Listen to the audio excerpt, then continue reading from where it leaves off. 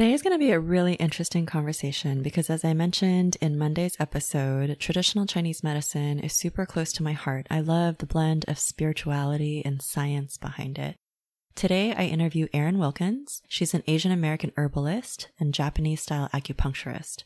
Her work is rooted in traditional Chinese medicine and Japanese energetic medicine.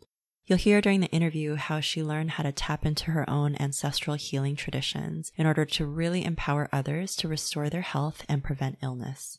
She's a seasoned educator, and her classes include seasonal wellness, self-care workshops, Asian American herbalism, and folk traditions. She's also the owner of Herb Folk, an Asian American herb shop and clinic in Petaluma, California. You can find her on Instagram at Herb Folk Medicine. What I think is really interesting about this interview as well is that we talk about code switching.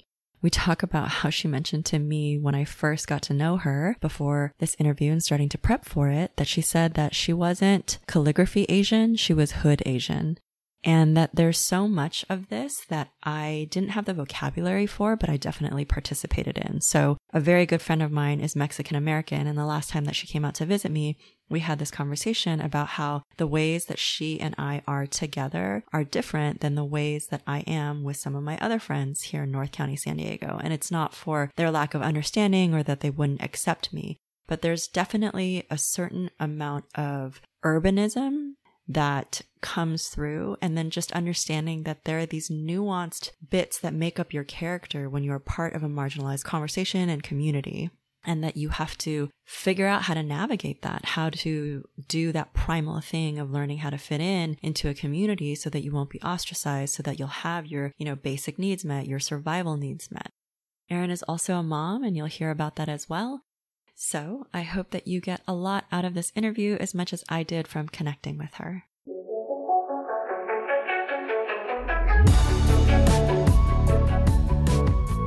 Welcome to the Fuck Saving Face podcast. I'm your host, Judy Tsui, and together we'll explore mental and emotional health for Asian Americans, especially breaking through any taboo topics.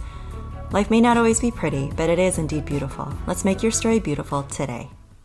Okay, welcome back to the Fuck Saving Face podcast. I am very, very excited to have Erin Wilkins here.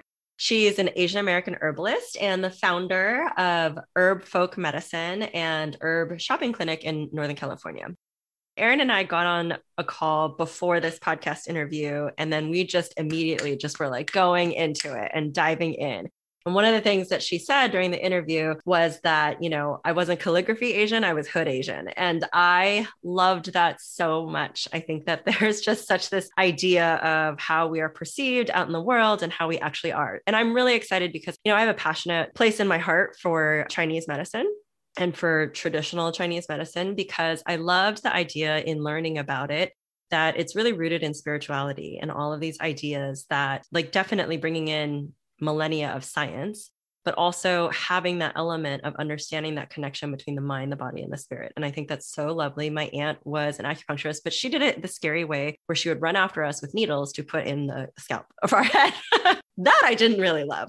And then I dated an acupuncturist, and I learned in that experience and then meeting all of his other herbalist friends, how powerful, herbalism is and how much the practice of treating the patient changes with the practitioner. So the practitioner becomes part of the regimen and how unique that relationship is. So I loved all of that.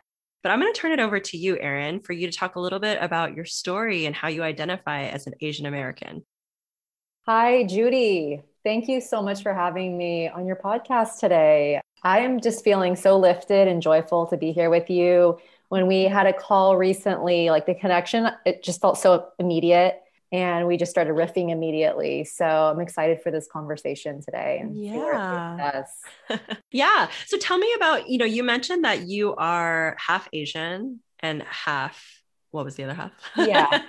So half Japanese, half Irish. Mm-hmm. So, growing up, I always identified as Hapa. Now I tend to say more like Hafu or half or mixed. Mm. And so, I was born and raised in South Sacramento in a very big Japanese American family. And now I live and work in Petaluma, California, which is like North Bay, San Francisco Bay Area. Sacred land of the Coast Miwok and Great Rancheria people. And my family has actually lived in Sonoma County, where we're currently at, for 5 generations, except for the generation and a half when the family was displaced due to Japanese internment and relocation. And so in returning to this place specifically and having the privilege to build a business and to raise a family here, and specifically to have a shop that not only highlights but centers the Asian American experience, is something that I'm really proud of, something that is a source of pride for our whole family. That's so beautiful. Can you tell me more about, your business and your practice and this practice of Eastern medicine and how you apply that? Sure. Yeah. So what's interesting is that even though I'm an Asian American woman practicing traditional Asian medicine, some would say like an ancestral medicine, until recently, I had really compartmentalized my professional and my personal life, right? Feeling safe to present as Asian one way at home and then a different way at work. And what I realized was I wasn't presenting as Asian at work. I was hiding behind the medicine. I wasn't sharing my personal story or really my personal connection to the medicine. And that was what it was, right? I was still practiced for 10 years like that and had a thriving practice. But once I really had this integration, this kind of realization, and then this emergence of really becoming more true to myself, both professionally and personally, it really shifted the way I work. It shifted the clients and the patients coming to me, and just how I felt in my day-to-day. It just felt more free. I mean, one of the things that you and I spoke about before that was towards the end of our original conversation, and I feel like this happens a lot for the things that are really important to us, we kind of hide to the very back until at the very end. In fact, my book coach, I think she said that is like, there's a term she said about being in therapy, and that's like something out the door question. I'm going to have to like figure out what she said, but it's like you ask that big question right at the end of your therapy session. And then the therapist is like, well, we could have spent the whole time talking about this. So, what you were just referencing right now is that code switching that happens and how it happens so, intuitively, I feel like for so many of us, because we're programmed to survive, to be part of a community, to, get our needs met, however that's going to look. And this is not unique to Asian Americans. Obviously, there's so many different populations that like have incredible experiences where they've had to navigate between these worlds. So I'd love for you to speak about like what awarenesses you came to when you realized that you were compartmentalizing this identity and what you did about it. Yeah. What I realized is that I was carrying a lot of shame around the code switching. Growing up in a really diverse area with a lot of family and Asian community around me, I grew up talking a certain way, listening to a certain type of music, and those things are still who I am at my core. But when I was 14, tender age, right before high school, our family moved back to Sonoma County into a predominantly white community.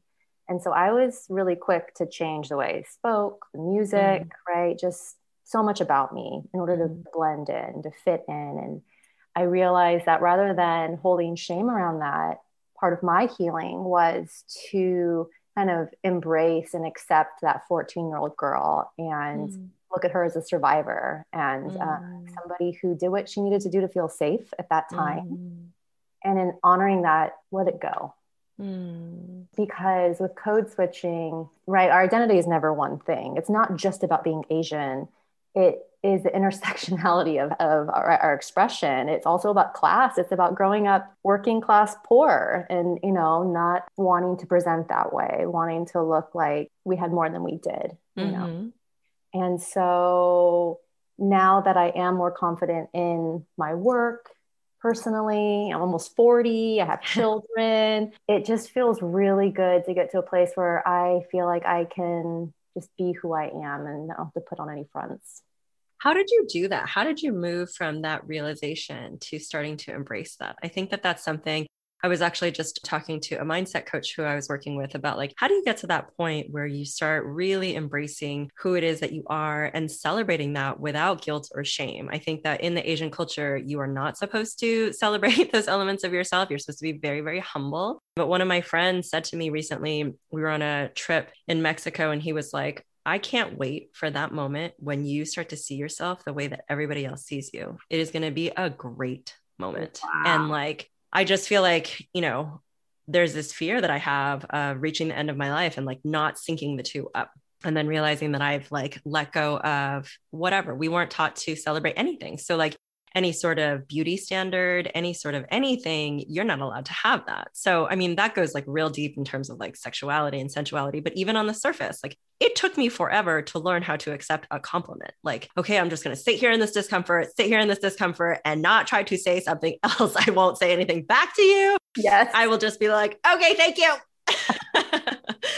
So how did you go from like that journey? Because I think a lot of the other guests that I've interviewed too also have this shared similar experience as I did of growing up in a predominantly white community and feeling very, very far from what they presented as their normal lives. And so we just did whatever we could to like pretend we were even close. And it caused so much stress and so much like, you know, even more debt, I would say, to try to pretend. So yeah, how was that for you? How did you do it? You know, it was really in a moment of intense crisis. It was the beginning of quarantine.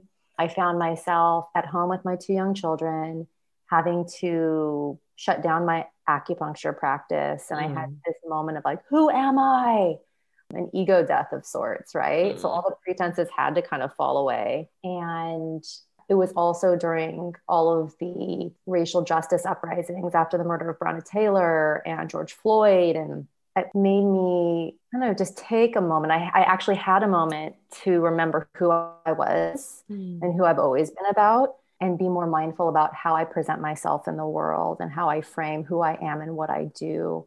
Quick example is, for so long, I identified as an East-West herbalist because I thought that was something that kind of common sense. People kind of get it. Ooh, East-West, we know what that is. But when I really dug in, I don't feel that paradigm. I'm not an East-West person.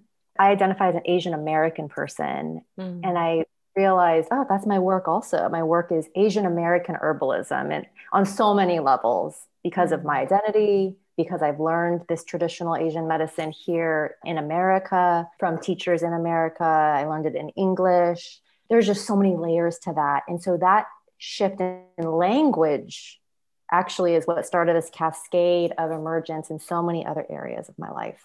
I love that. I think that I always say that it's so important, like the words that we're using to tell the stories, both to ourselves and to each other, like the stories that we tell ourselves, that's our mindset that creates our truths. And I've loved learning that a belief is just a thought you keep thinking. So like shifting that story that we're telling ourselves can totally change our lives.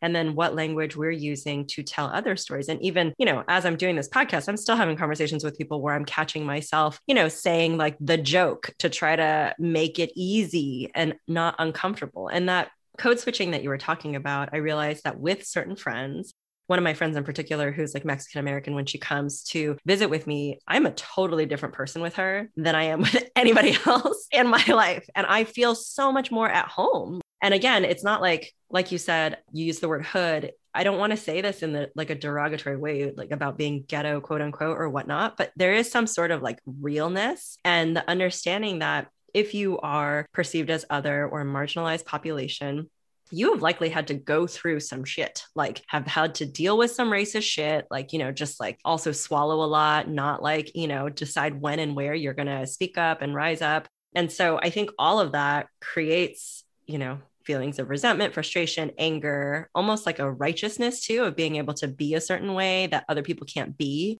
So like people can't code switch into this because you don't belong here. You haven't gone through that. And it's just been such an interesting, like you said, like even just the distinction between East, West and Asian and American, like how do you really identify what's really true for you? And once you made that switch, what results did you see with your practice? I know that one of the things you talked about when we got on the phone too was like about health equity. And like because of the region that you live in, predominantly a lot of the clients that you would see are white. So how did that shift and transform some of that, if it did? Well, and to speak on what you were just sharing, I thought that was so powerful of how with code switching, under the kind of foundation of that, some of the underlying dynamic is of oppression, right? And so it's interesting when we're then speaking freely with people who we resonate with and we can just tell have had similar experience. It's not just feeling free, it's almost like a joy to be able to express oneself in totally. Right? in our fullness. Yeah. And so when I started kind of making more like jokes that were true to me, you know, like making hip hop references, things that I like kept really close to my heart and didn't share in public, like on social media and things like that. What I noticed was I started getting a lot of messages from other Asian folks, not just in the herb world, just other Asians in different walks of life, like, hey, I'm really feeling you. Like, I also like hip hop and like, and you know, like things that, and then I look at their feed and it would be like very like austere and you would never assume it. It was like, oh, what I'm doing, other people are also in the process of doing. And that I think is also made me feel more brave about continuing to just keep it real. Yeah. And I love that because anybody who takes the time to reach out to you, I had someone tell me one time, like for every person who actually reaches out to you and gives you that feedback or that thought, there's so many other people who feel the same way. And they're just not saying anything, you know, not taking that time. And that was really helpful because it was like, oh, this is a sample size of like 1 or, you know, 5, 10, but they're representing a huge voice that needs to be heard and needs to be spoken about. And I think that what you're also speaking to is redefining what it means to be Asian in America today. Over the last year or two, the terms of like co-opting someone else's, you know, culture or capitalizing on it, benefiting from that, commercializing it, like all of that stuff, I think is just coming more to the forefront. And so instead of being left behind in that, how can we really start to stand up and own it and embrace it in ways that are resonant with us, that benefit the like origin culture, that also, you know, let all of that get celebrated in a way that's really honoring. And so in the very beginning, when you mentioned the land that you're on, I loved hearing that. I love like, you know, honoring like where we are and the places and the people who came before us to help create that can get lost so easily as we go about in our day-to-day lives. One of the questions that I'd love to ask you about is for anybody who's like new to acupuncture, doesn't know anything about it, or doesn't know anything about like herbalism, what are some of the core tenets or like beliefs and philosophies that you work with that you would love to share? Something that I love to talk about, something I feel like should be more common knowledge about, let's say herbal medicine, is that herbalism, as well as acupuncture, it's a complex, sophisticated network of healing systems and medicine, right? Its use and its history and our instinctual understanding of it predates written history. I talk a lot about that in my classes. I feel it's really important to share context and history when teaching about traditional medicine. Herbalism and acupuncture, it predates the scientific method. At a most basic level, we know that it works not because of any one randomized controlled experiment, but because this medicine is written in our bones, in our blood. That's so, so beautiful. I think I remember when I was getting treatment, just learning that, you know, this type of medicine treats you as a universe in and of yourself. And that it's not just like one little part that it's trying to address, but you are this whole ecosystem. So just similar to the world that we live in with the mountains and the trees and the rivers and all of that exists within you. And they're all interrelated, just like everything is interrelated in nature. So it was such a beautiful, like poetic medicine. Even the way that you describe it right now is so poetic. And I think, you know, even just the brief readings that I've done, just about how your emotions play into it, like the sense of love or your heart or, you know, your purpose, your destiny, like all of that. And to bring it all together, I think is so amazing because that is not what I learned when I was, again, growing up with my aunt who would boil the Chinese medicine. That smelled so bad. In these clay vats. And I was like, oh God, if one of my American friends came over right now, it would just be the worst. And then I would just open up the cabinet and there'd be like a dried gecko there. You know, it was like a whole thing. These are things my children are going to be saying about me one day. I love it. And I also, when I discovered, oh, like you can like make a bunch of those medicines into capsules, I was like, what a revolutionary idea. So when it comes to, you know, the kind of work that you do too, what are some of the common ailments and, you know, things that people come seek you for? And what are some of the surprising things that people don't know, you know, maybe herbalism can address or acupuncture? Yeah.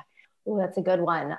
Oftentimes people will come to me for acupuncture for pain because especially people who haven't had a lot of experience with it or it's their first time, it takes something significant to ask for needles to be poked into your body. You know, it's not always our first instincts. But from physical pain, there is always mental, emotional, spiritual pain as well. If not primarily that's usually the root. And so the work I do is more and more really speaking to spirit, the energy. And then what's going on with the physical body falls into place. Oh, that's so beautiful. So you had mentioned before that you combine the East and the West. How does the West come into play? Yeah. So going to school for acupuncture and herbalism, I went to a grad school. And so even in that program, it was acupuncture and integrative medicine. So the Western part is integrated into my learning. However, as a practitioner, I really do center the Eastern energetics. I don't read labs anymore. I don't try and be, like 50% nurse, 50% acupuncturist. I've really, as I've gained confidence in my skill set, just really allowed myself to lean into the Eastern energetics as the root and foundation. However, I'm also very passionate about applying these energetics to herbs that are growing in our bioregion, right? Things that can be sourced locally, potentially even in one's own backyard. I think that speaks a lot to accessibility and the way this medicine was always practiced, where, when TCM and classical Chinese medicine, Japanese energetic medicine was coming up there, we weren't living in a global society yet. People could only use what they had access to. And so for me now, that's where the Western element comes into play, is how to apply the Eastern energetics to say things like lemon balm or rose or mint, chamomile. But that's just a part of the picture. Yeah, that's so wonderful. And I think that in a future interview that I'm doing, we'll be talking about like sustainability, especially like sustainability for the planet when it comes to fashion and the fast fashion and all that kind of stuff that we're going through now. But one of the things that I think was interesting, like way back when, that I remember learning is like when you travel, try to eat like yogurt from like the local region, because like the probiotics or like the honey from the local region, because it helps your system acclimate by, taking in these subtle elements of what's already produced in that region, which was just so helpful to think about. Like, oh yeah, that's a wonderful way to stay connected to the land. And to, I feel like always growing up, I learned that when you travel to other places, you want to honor like the culture and the civilization that's there. And what I noticed too, and one of my friends owns a resort in the Philippines, and she had observed through her like decade and a half of living there and running this business that it's usually the Western, like American men who come in with this egotistical idea of like demanding, like, I need my needs met, I need this, I need that. And it makes it very difficult on everybody else who's learning how to survive in a different way and have a lifestyle in a different way. Like, yes, they're there as hospitality, but at the same time, there's so much more of that collective kind of understanding. And so I love anything like the work that you're doing, and anything that just really reminds us of how we can practice a little bit more humility and, we are benefiting from this. And I think this was also when I lived in Hawaii too, just seeing how much tourism came through and how little regard there was to the land, and how much, there's so many sacred places and just so many ways that we could be more mindful, even like using like reef safe sunblock, for example. Like, let's not kill the water that we're coming to enjoy. So I don't think that these are some things that we're necessarily taught if you're growing up with immigrant parents, like you mentioned with your family who had to be displaced. There's trauma there. There's trauma with a big T and a trauma with a little t, and then that scarcity mindset and the survivalist mindset. So all of that makes it really hard. How did you get to the point where, like you're doing this work? What was the thing that drew you most to this work that you're doing now and being of service in this way? Well, first I have to say one thing about what you were just sharing. To riff on what you were saying is what came to mind about, accessibility and really kind of safeguarding the earth is that saying like instant gratification rules the world. I feel like herbalism is a real teacher in that regard, where there's no fast medicine, right?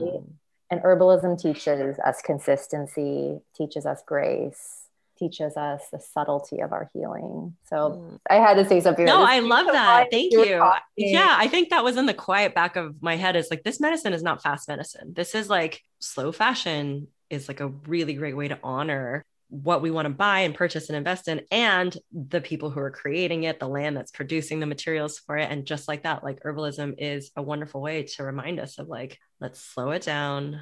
Let's remember how powerful healing can be and how lasting healing can be when we take like the slower steps to make sure that it's coming from a fundamental place of change, instead of the superficial, I just don't want to hurt anymore, just like make it stop hurting, but instead addressing like, wait, but what caused the hurt in the first place?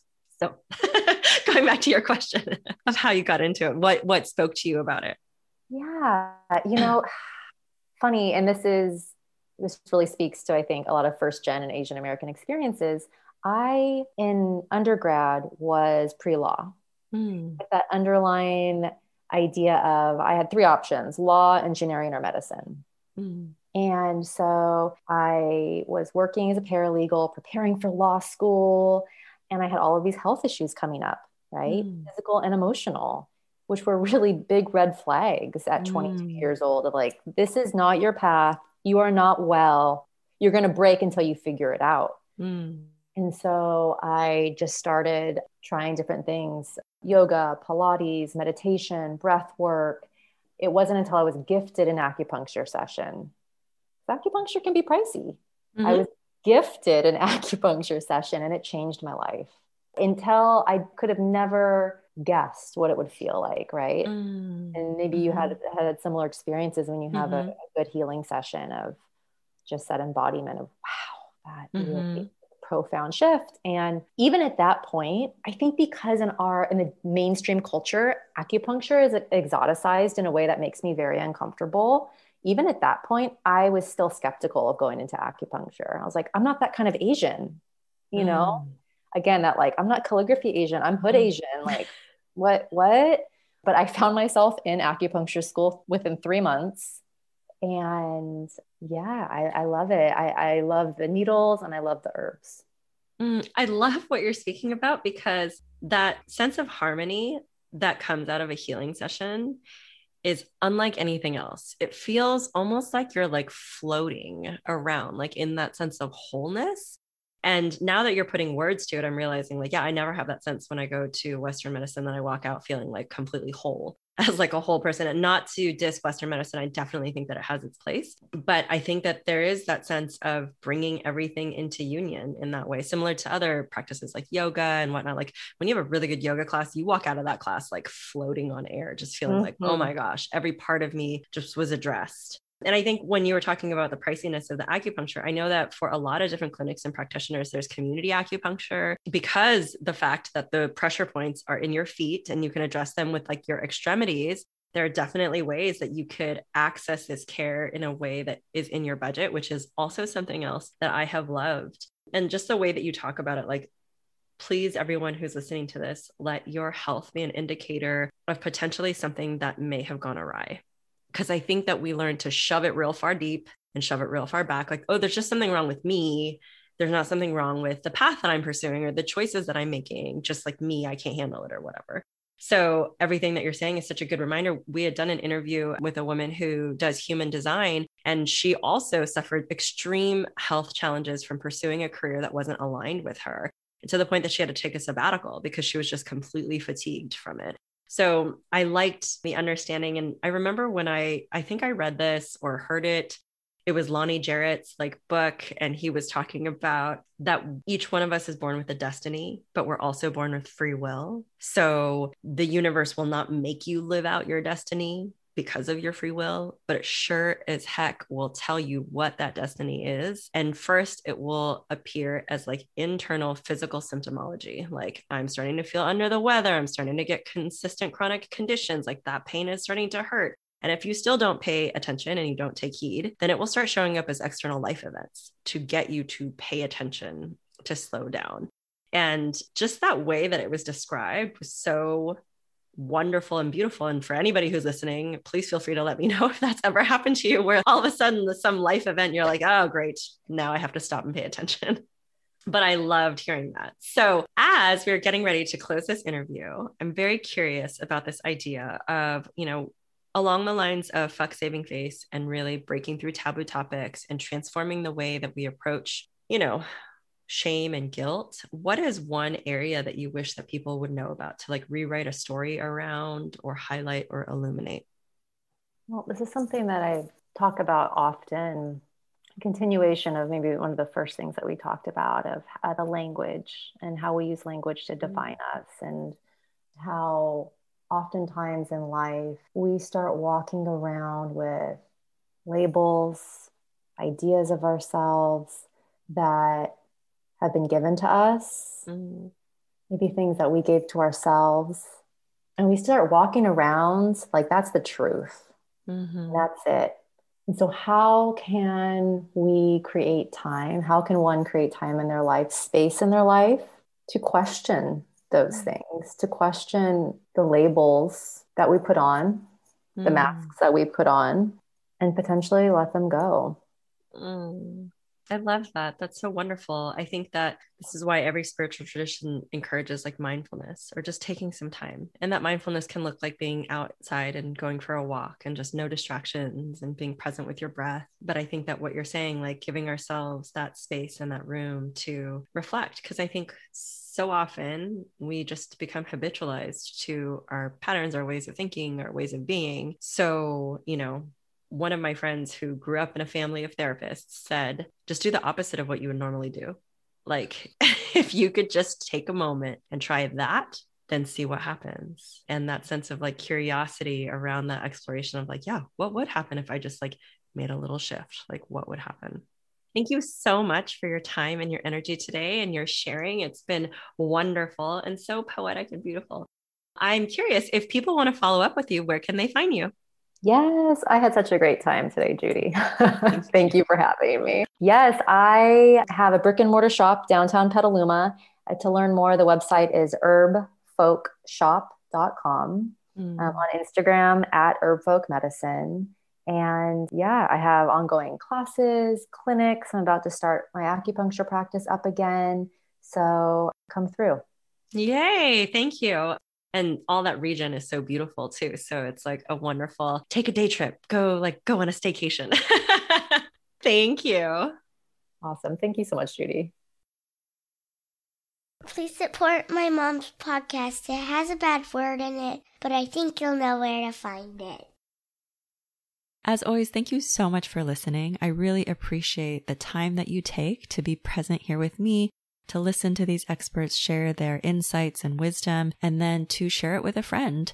I've had a lot of feedback that people are obsessed with the content that I've been producing because it feels a little bit like you're reading my journal or you're sitting having a conversation with me. And that is genuinely how I do want it to feel, that, with transparency and authenticity, that we're pulling back the veil, that we don't have to live in guilt and shame. And instead we can normalize a lot of things that have been very taboo, and instead learn how to truly connect, truly bridge these worlds to, if you are one of those people who's code switching, better understand what it is that you're doing. Is that how you want to be? Do we want to change the need that we find that people have to do this? I hope these episodes bring a bit of light and illuminate different aspects of people's stories for you, that they help offer a bit of healing or understanding to affirm that you're not alone in this world. And any type of support that you want to share is so, so helpful and absolutely meaningful to me. If you want to rate and review the podcast, if you want to share it with a friend, if you want to make a donation, however that looks for you, I am grateful that you are here. Thank you for being part of this community. Thank you so much for listening to today's episode. If you liked what you heard and know someone in your life who might also benefit from hearing this episode, please feel free to share it with them. Also, if you'd like to support our show, you can make a one-time donation at fucksavingface.com, or you can make a recurring donation at patreon.com/fucksavingface. That's fuck without the U. Subscribe today to stay tuned for all future episodes.